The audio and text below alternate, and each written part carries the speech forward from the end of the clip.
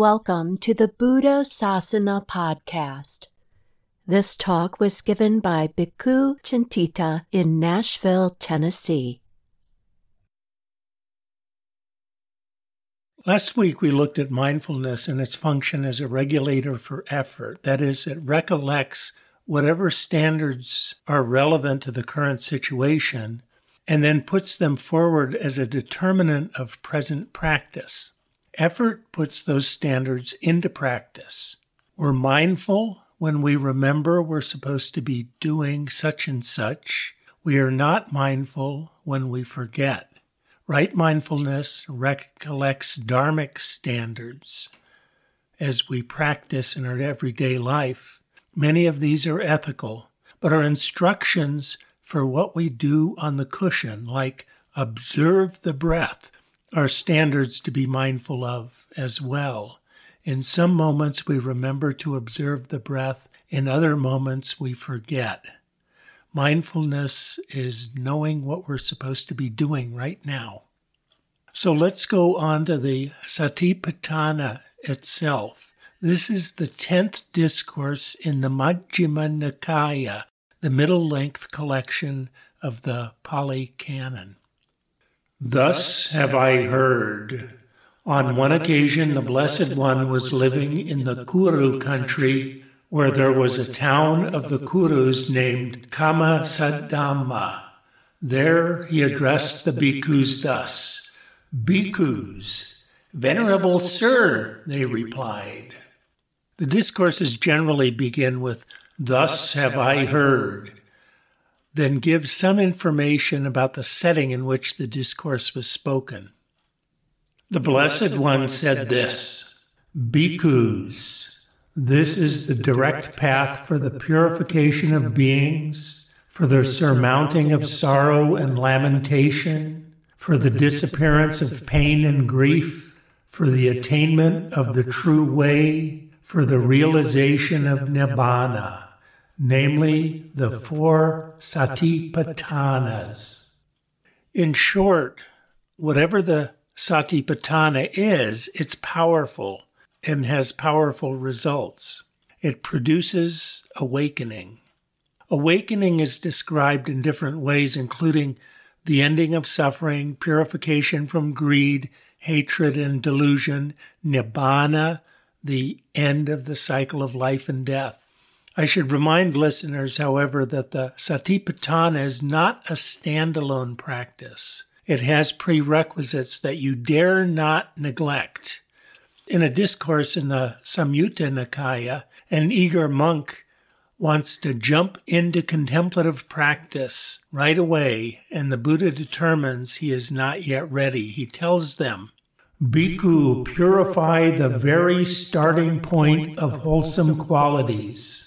And what is the starting point of wholesome qualities? Virtue that is well purified and view that is straight.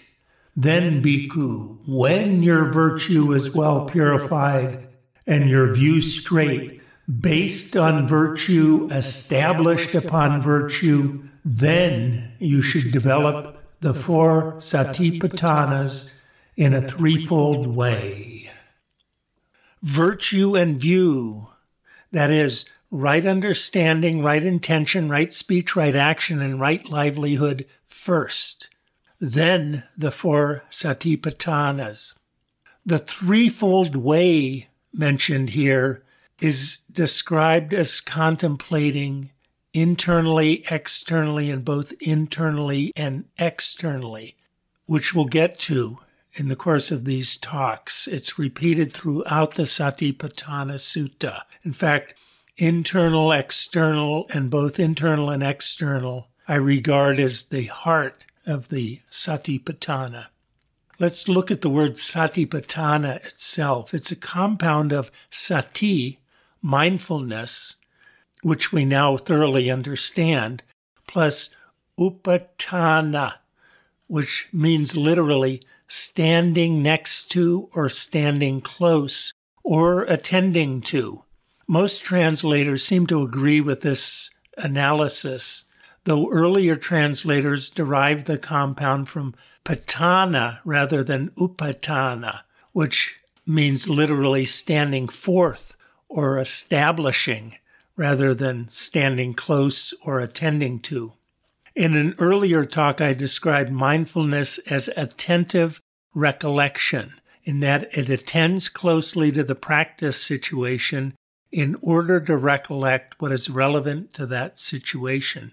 This is upatana. Here's how I picture it. Upatana might be what a nurse does. She stands close to her patient in order to care for him. A yogi stands close to the present practice situation or to the chosen center of attention in order to care for it. The nurse brings all her relevant skills and knowledge to bear in attending to the patient's well-being with mindfulness. A yogi brings her right understanding to bear in attending to the center of attention in the present situation.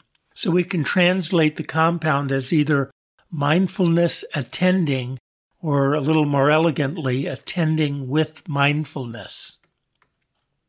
The discourse continues with a brief description of the 4 Satipatthanas. What are the 4? Here, bhikkhus, a bhikkhu abides contemplating body in body, ardent, fully aware, and mindful, having put away covetousness and grief for the world. He abides contemplating feelings and feelings, ardent, fully aware, and mindful, having put away covetousness and grief for the world. He abides contemplating mind in mind, ardent, fully aware, and mindful, having put away covetousness and grief for the world. He abides contemplating phenomena in phenomena, ardent, fully aware, and mindful, having put away covetousness and grief for the world. Our overarching task in Satipatthana is contemplation, observation, examination, or investigation of one aspect or another of our experiential world. Those aspects of the world are divided into 4 main categories: body, feelings, mind, and phenomena. We will see that the bulk of the sutta is about 20 distinct exercises, each focused on another aspect of experience. For instance, the first focuses on the breath. The Pali word for contemplation used throughout the Satipatthana is anupassana, literally seeing along or watching. Notice that the word anupassana is similar to the perhaps more familiar word vipassana, where the first means seeing along. Vipassana is literally seeing apart or seeing into, that is, analysis or insight. We do this too as we observe, but the word vipassana does not occur in this text. When combined with modifiers ardent, fully aware, and mindful, we see that contemplation or observation here is at the level of investigation. Ardent implies a great deal of energy and sincerity. In Zen, we are asked to sit with the question, what is it? That is, with continuous curiosity. Fully aware is in the same vein, listening intently to the object of investigation as it speaks for itself. Mindful sits here rather modestly in the middle of this passage, given that it alone is what puts the sati in satipatthana. It brings the wisdom of the Dharma at the right time to bear on the present task. The standards, viewpoints, analyses, and guidance that we acquire through right understanding. It is what we must continually recollect and be mindful of in order to practice Satipatthana, including the instructions of the Satipatthana itself. There are a couple of additional points in contemplating body in body, feelings and feelings, etc., ardent, fully aware, and mindful, having put away covetousness and grief for the world. First, what is this body in body? We tend not to see things directly. Full awareness is difficult. The expression body in body has to do with attention. It limits attention to the body in itself and excludes extraneous thoughts we might want to include in our observations, such as, what a magnificent physique, or I need to get more exercise and quit eating cheesecake. Just the bare body with no opinions about it.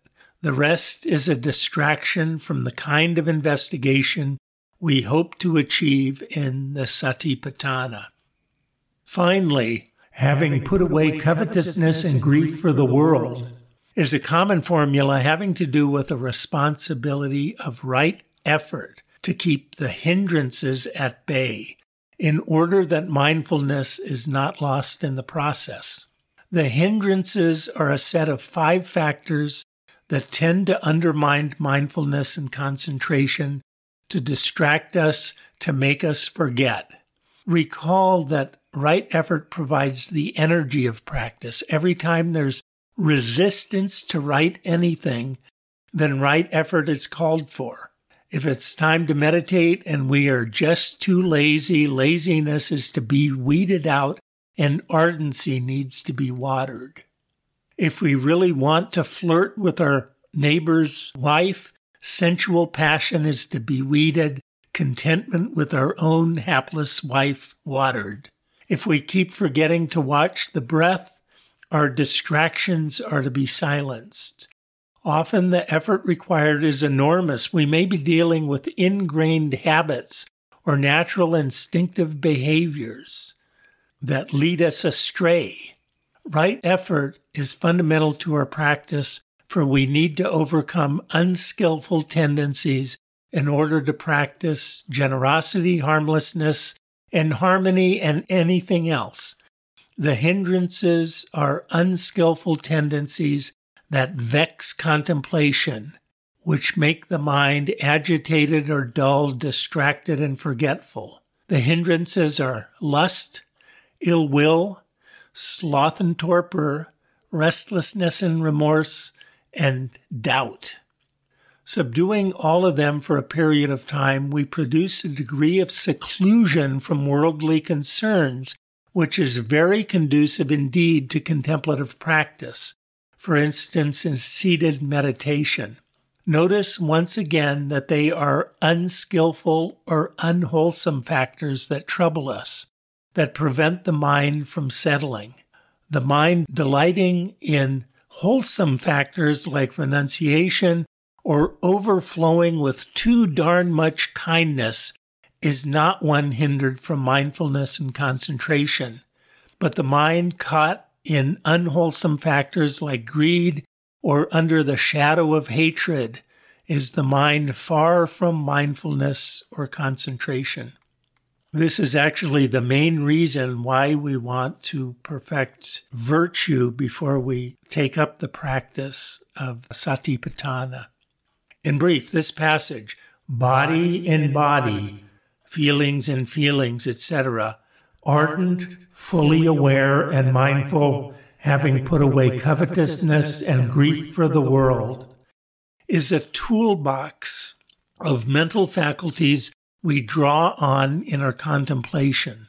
The one important factor that is not referred to in this passage is concentration, but it's brought up in connection with the Satipatthana in many secondary texts. The mindful observation while holding the hindrances at bay leads quite readily to concentration. Recall from last week that the factors of awakening begin with mindfulness, investigation, and energy, clearly connected to the Satipatthana, then predicts the unfolding of concentration. Samadhi belongs very much in the toolbox of the Satipatthana, as we will see in the course of these talks. So, we've got our toolbox. Each tool is a factor of the Noble Eightfold Path or closely associated. Each tool is a kind of practice in itself, but when brought together and functioning in harmony, produces remarkable results in internalizing the Dharma, in helping us to see through the eyes of the Buddha. Mindfulness is one of those tools, but plays the central role of providing the interface between understanding and practice through recollecting moment by moment the Dharma. In fact, the very name Satipatthana acknowledges that role. Moreover, right mindfulness is sometimes equated with Satipatthana. And what, bhikkhus, is right mindfulness? Here, bhikkhus, a bhikkhu dwells observing the body in the body, ardent, clearly comprehending, mindful, having removed covetousness and displeasure in regard to the world. Then the same thing is repeated for feelings in feelings, mind in mind, and phenomena in phenomena. This is right mindfulness. This cannot be a complete definition in itself, since we learned last week that right mindfulness is involved in remembering to practice right everything else. Don't throw that Molotov cocktail. Remember the precept not to assault living beings. But the Satipatthana is the core practice of right mindfulness. Now, notice that mindfulness as recollection does not sound at all like how it is defined by modern teachers. For instance, Sylvia Bornstein tells us that mindfulness is the aware, balanced acceptance of the present experience. It isn't more complicated than that. It is opening to or receiving the present moment, pleasant or unpleasant, just as it is, without either clinging to it or rejecting it. And Jon Kabat-Zinn tells us, mindfulness means paying attention in a particular way on purpose in the present moment and non-judgmentally. The great Sri Lankan American monk, meditation teacher, and scholar Bhante Gunaratana writes, mindfulness is non-conceptual awareness. Another English term for sati is bare attention. These are all 20th century definitions. The most I can say is that all of these are real experiences as we practice Satipatthana, and that mindfulness is implicated in them. In practical terms, it is certainly useful to have a word to orient ourselves around, but mindfulness cannot produce these experiences by itself. It takes the whole toolbox to produce these experiences. Moreover, these definitions are not sufficient to characterize the Satipatthana either, with its constellation of interacting factors. Where, for instance, would right understanding enter into the Satipatthana? And without the influence of right understanding, how can we internalize the Dharma or see through the eyes of the Buddha? They miss the core function of mindfulness, which makes the Satipatthana, in a real sense, an extension of right understanding, as we learned in a previous talk. I'm convinced mindfulness is recollection pure and simple in the Buddha's teachings, but that it is used in practice contexts that demand a high degree of attentiveness. In collaboration with the toolbox of other factors specified in the Buddha's teachings, certain experiences are produced, prominent among which is samadhi. It is no mystery why the Buddha called this key factor sati, or memory. He was very precise in his language and skilled in teasing apart the cognitive factors involved in some complex dynamic phenomena. So, in any case, Satipatthana is a refined practice of mindful observation. What do we observe, and how do we, equipped with our toolbox, observe it? The bulk of the Satipatthana Sutta is a series of about 20 exercises, each concerned with investigation and analysis of a distinct topic of experience. We'll begin to look at those next week, beginning with breath.